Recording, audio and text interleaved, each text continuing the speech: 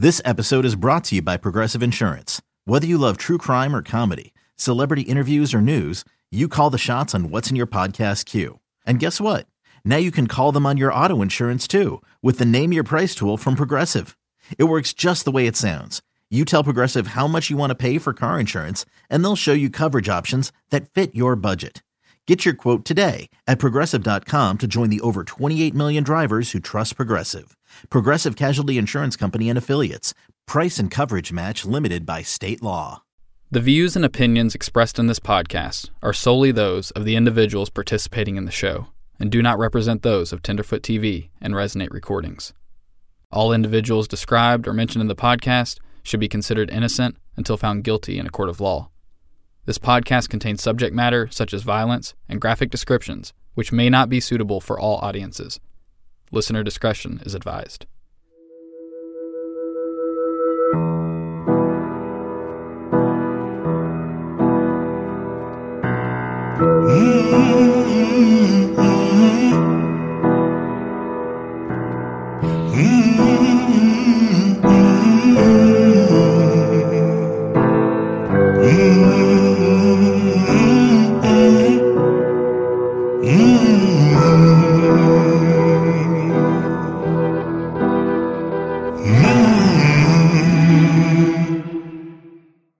The purpose of this episode is very similar to what we did in our first bonus episode, and that is ultimately just to give more insight into what it's been like working on this case and making a podcast on it. In that first bonus episode, I interviewed our producer, Jessica, who's been a tremendous help in investigating and making this podcast. And as a reminder, she's a local to Brown County, Ohio, has spent most of her life in that area, so I felt it important to talk with her and get her insight on the case as someone who's been around it and known about it for some time now. And in this episode, I want to flip the script on that. Now we're much further into our investigation. We're much further into the podcast. And so I thought it'd be nice to have Jessica instead interview me for this one so that you all can learn more about what it's looked like from my perspective. Okay, Dennis, so you had a very, very successful season 1 of Culpable. I've got to know, what are some of the challenges you faced in doing a second season of such a successful podcast? Well, first of all, thanks for the kind words. Yeah, obviously, season 1, as you said, was a great success in a lot of different ways. But season 1 was, let me think of the best word, exhausting. And I'll try and connect it to this as best I can. So season 1, for the most part, we didn't know what the heck we were doing. But I think we did our best with that and learned and grew along the way and ultimately did help make a difference in that case. And that's ultimately the goal here. But at the end of it all, there was also a lawsuit. And yeah, I talked about that in an episode that we did after the season 1 completion. Just that is very much a learning process. And, fortunately, we won that case and it's over and done with. And so that's good. But in the moment itself, it was very draining. It's not something I'd experienced before. And making an investigative podcast wasn't something I'd experienced before. So, it wrapped up. And I had just been so heavily involved in this podcast. And, that puts a strain on things like your home life and family. Like my family had to sacrifice a lot for me to be able to do that. And then, when it's all said and done and you kind of start to kick your feet up and relax and think, okay, let's take some time off and I'm burnt out. There's no way I'm doing a season 2 anytime soon. Like, let's just take some time away. And then bam. And then you're slapped with a lawsuit over it. And then so that's some long drawn out process too and just adds more stress. So it kind of felt like it took a long time to get out from underneath that cloud from season 1. But at the same time, deep down, I was itching to do it again. And I knew that we would want to do a season 2 of Culpable. I enjoy doing this. So it's just one of those things that just everything needed to align, like needed to get that stuff off the plate, needed to spend some time away from podcasting and more time with family and come back rejuvenated. And the stars aligned in a way that, as soon as I'm kind of starting to think about producing another podcast, you came along. And along with you came this story that you wanted to cover. And so it was just kind of perfect timing. I felt like I was ready to do this. And then this case just sort of fell in my lap, sort of the same way that season 1 did. And it was like, I got to do this one. And then there's challenges beyond that too, because like in season 1, the victim, Christian, his girlfriend, for example, did not want to talk to us. It's understandable.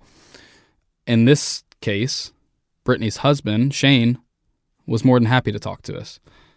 But on top of that, in season 1, the Meridian police didn't want to talk to us. Again, understandable. But in this case, the Brown County Sheriff's Office, Sergeant Quinn Carlson, he did want to. He said he'd be foolish to not talk to us. Like, why not accept, an offer from somebody wanting to do a story on this and put it out there for the world? So, I wouldn't say that those were challenges we faced this season, but I would say that like it was nice to not have to face some of those challenges, especially coming on the tail end of such an exhausting process. It really made this whole process a lot easier to get behind and get excited about, in a sense of feeling like people were willing to talk and having a producer who lives there and knows so much about it and those types of things. So it's really given a huge boost, and it's really reaffirmed the whole podcasting thing and being the creator of Culpable.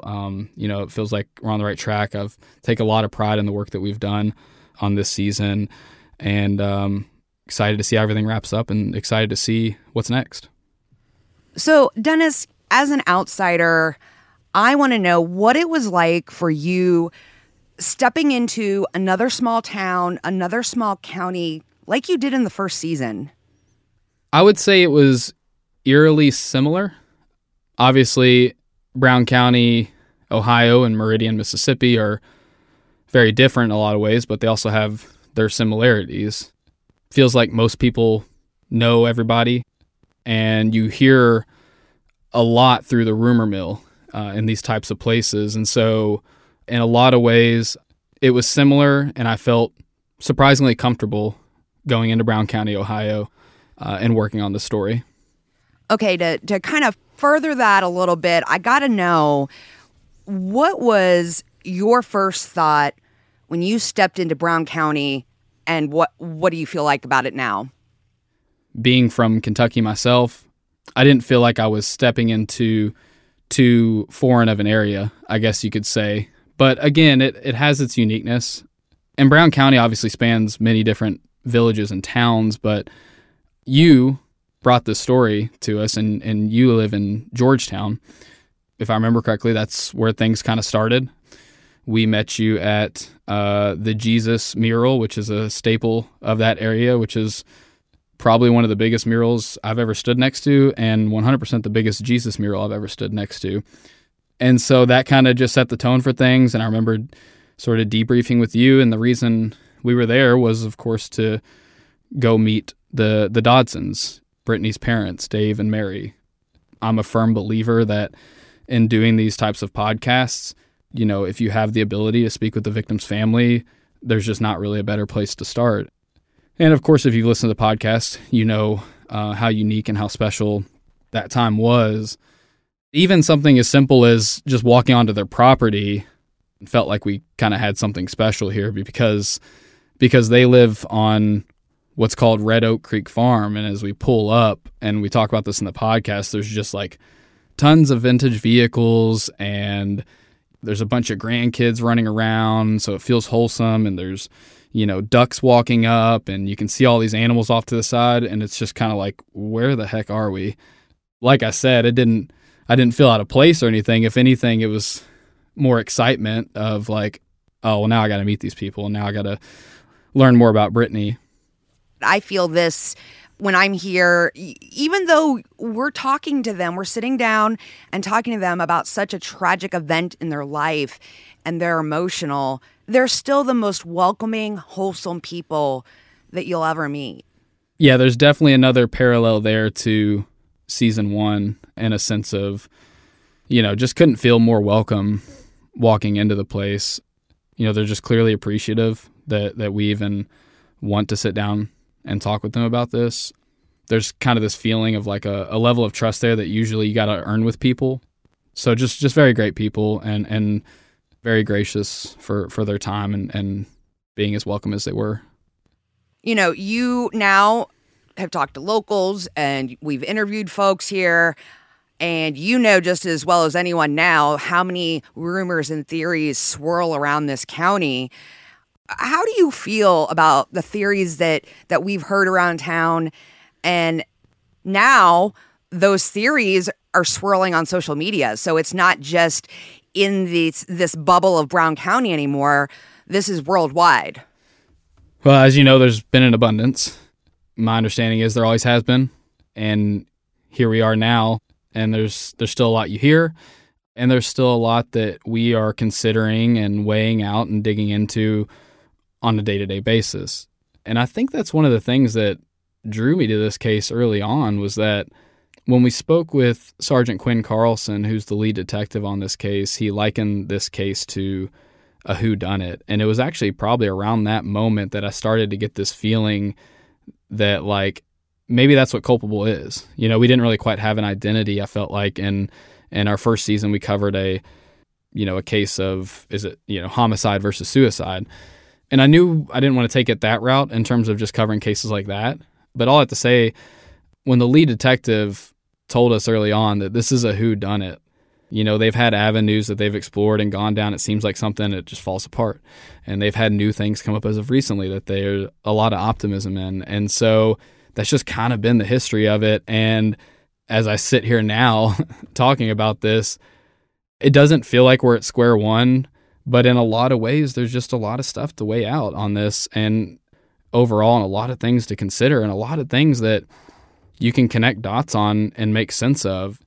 Everybody who's kind of come up in this and all the theories that have come up makes sense in a lot of ways, but then also like you can poke holes in them. And we kind of get into that in the podcast. And at the end of the day, like that's what I've learned in this is this really is a whodunit type of case. And I guess I'm drawn to those. And I think a lot of people are, that's why a lot of people listen to these. And that's why a lot of people really appreciate like on the ground live investigative podcasts is because you feel like you're taking a part in it too. We want to get past the theories and actually find out what exactly happened. And everybody's pouring effort into trying to figure that out. And so, yeah, I mean, I feel like we've made some headway, but at the end of the day, this is still very much a whodunit. Did you know that according to FBI property crime data, most home break-ins happen in broad daylight? As the days get longer this spring, protect your home with SimpliSafe. It's the award-winning home security I use and recommend.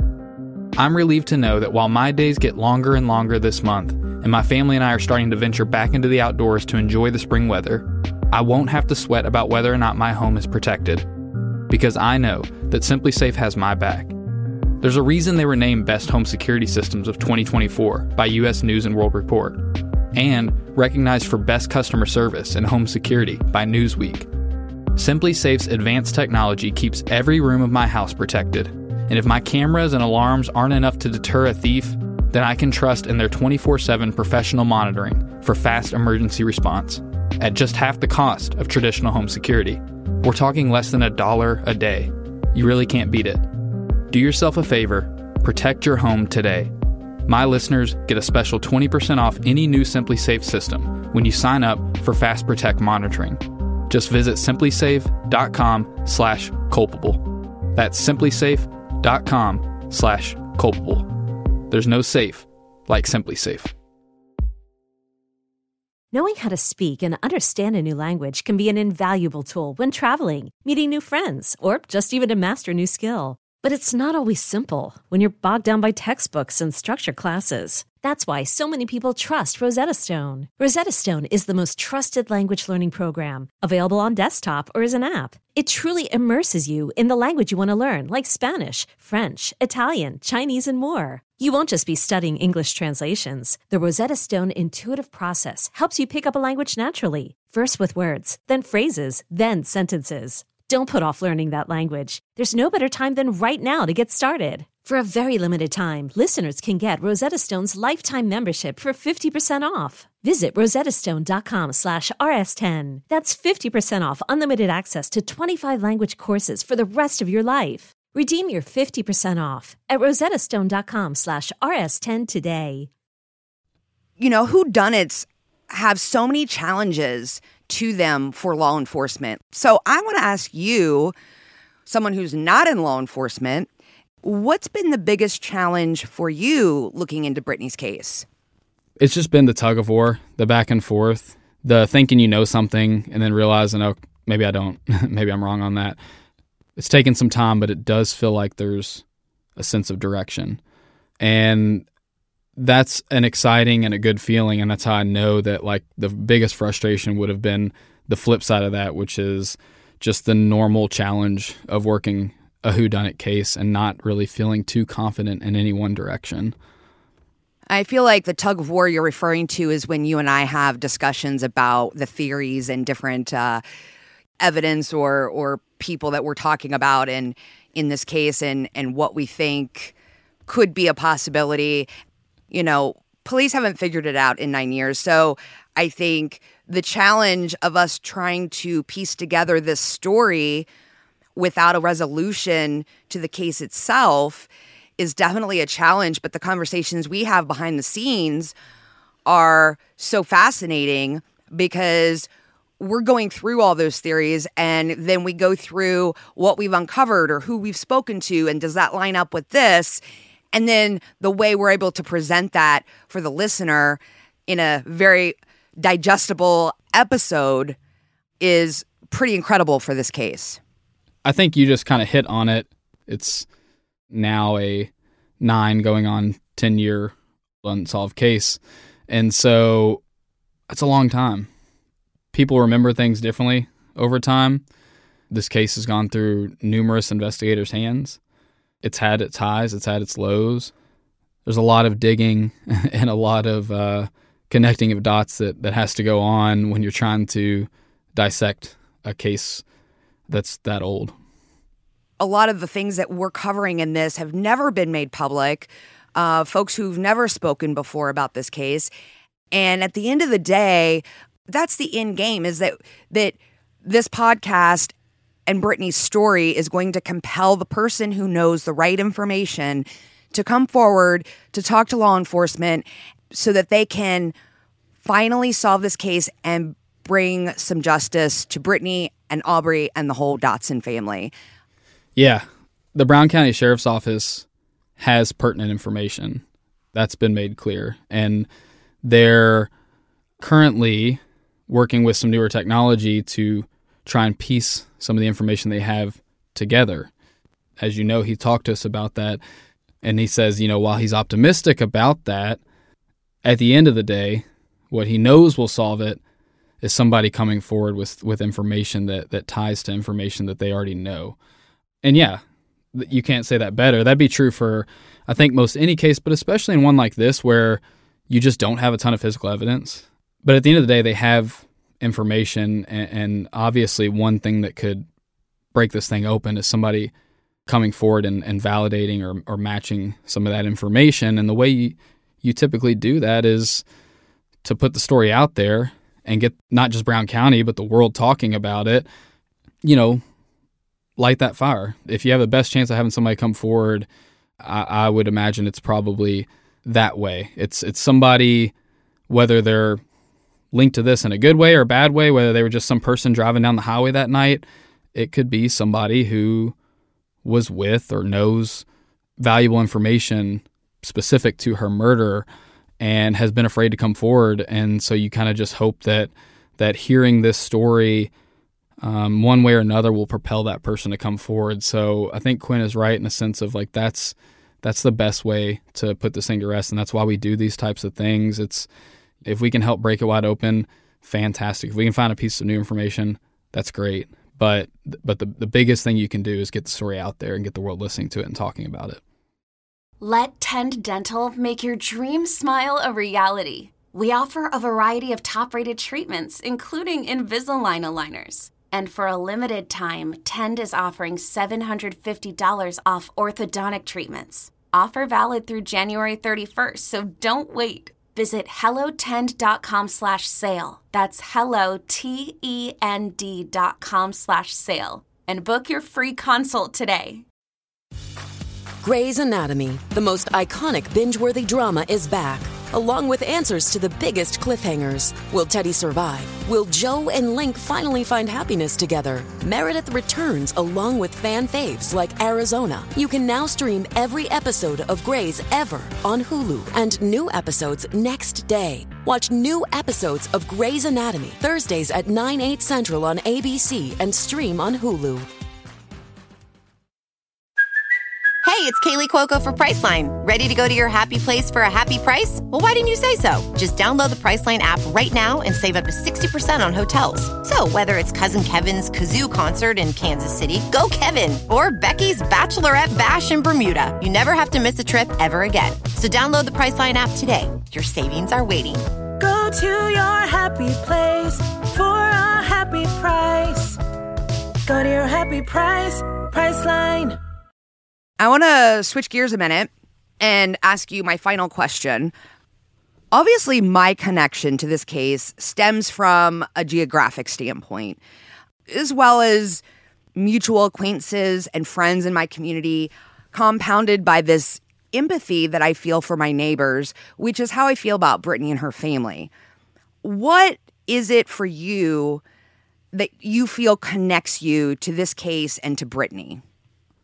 I think the first thing that draws me to this case, not just in terms of story, but like an emotional element to it, is I have kids of my own.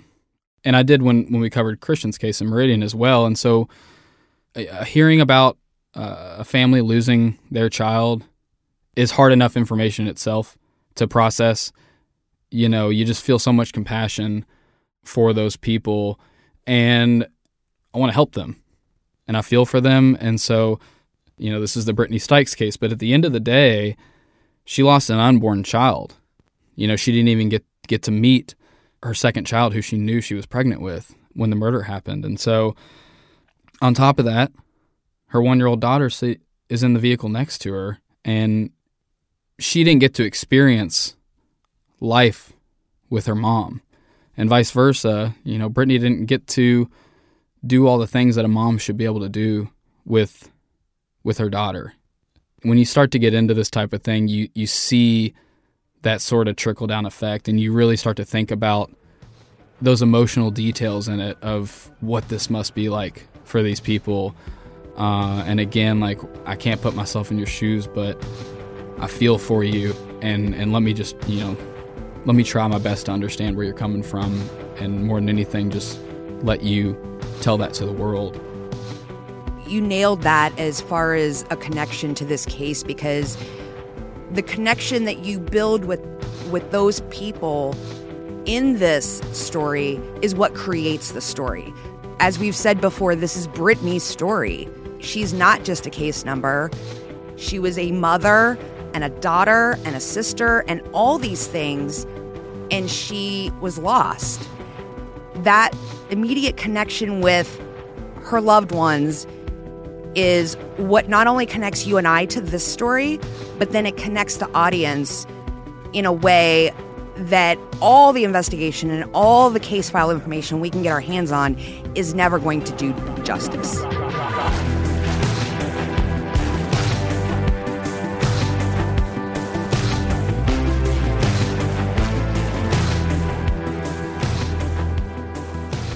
Culpable is a production of Resonate Recordings and Tenderfoot TV in conjunction with Cadence 13, written and hosted by me, Dennis Cooper, and produced by Jessica Knoll. Executive producers are myself, Mark Menery, Jacob Bozarth, Donald Albright, and Payne Lindsay. Our senior producer is John Street. Additional production by Todd McComas. Editing, mixing, mastering, and sound design by Dayton Cole, Pat Kicklighter, Adam Townsell, and Caleb Melcher of the Resonate Recordings team. If you have a podcast or are looking to start one, check us out at resonaterecordings.com. Our theme song and original score is by Dirt Poor Robins, with additional scoring by Dayton Cole. Our cover art is by Drew Bardana. You can follow us on social media at Culpable Podcasts. Show notes, as well as bonus content, can be found on our website, culpablepodcast.com. If you enjoyed this episode, please take time to subscribe, rate, and review. Your feedback is greatly appreciated. And lastly, if you have any information about the murder of Brittany Stykes, we urge you to contact the Brown County Sheriff's Office by visiting their website, browncountyOhioSheriff.us, where you can anonymously submit your information. Or you can contact Sergeant Quinn Carlson directly at 937-378-4435, extension 126, or by email at quinncarlson@bcoso.com. You can also submit your information through our website, culpablepodcast.com. Thank you for listening.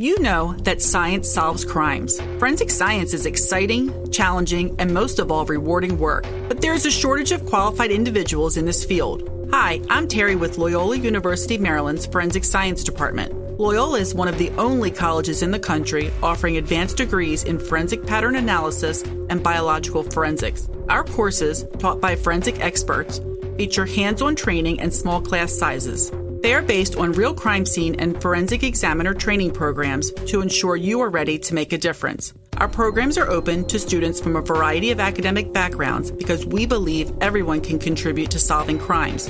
So what are you waiting for? Discover the excitement of forensic science at Loyola University, Maryland. Visit loyola.edu/forensic for more information. That's loyola.edu/forensic, because you are ready to make a difference. Join one of Loyola University Maryland's forensic science programs today.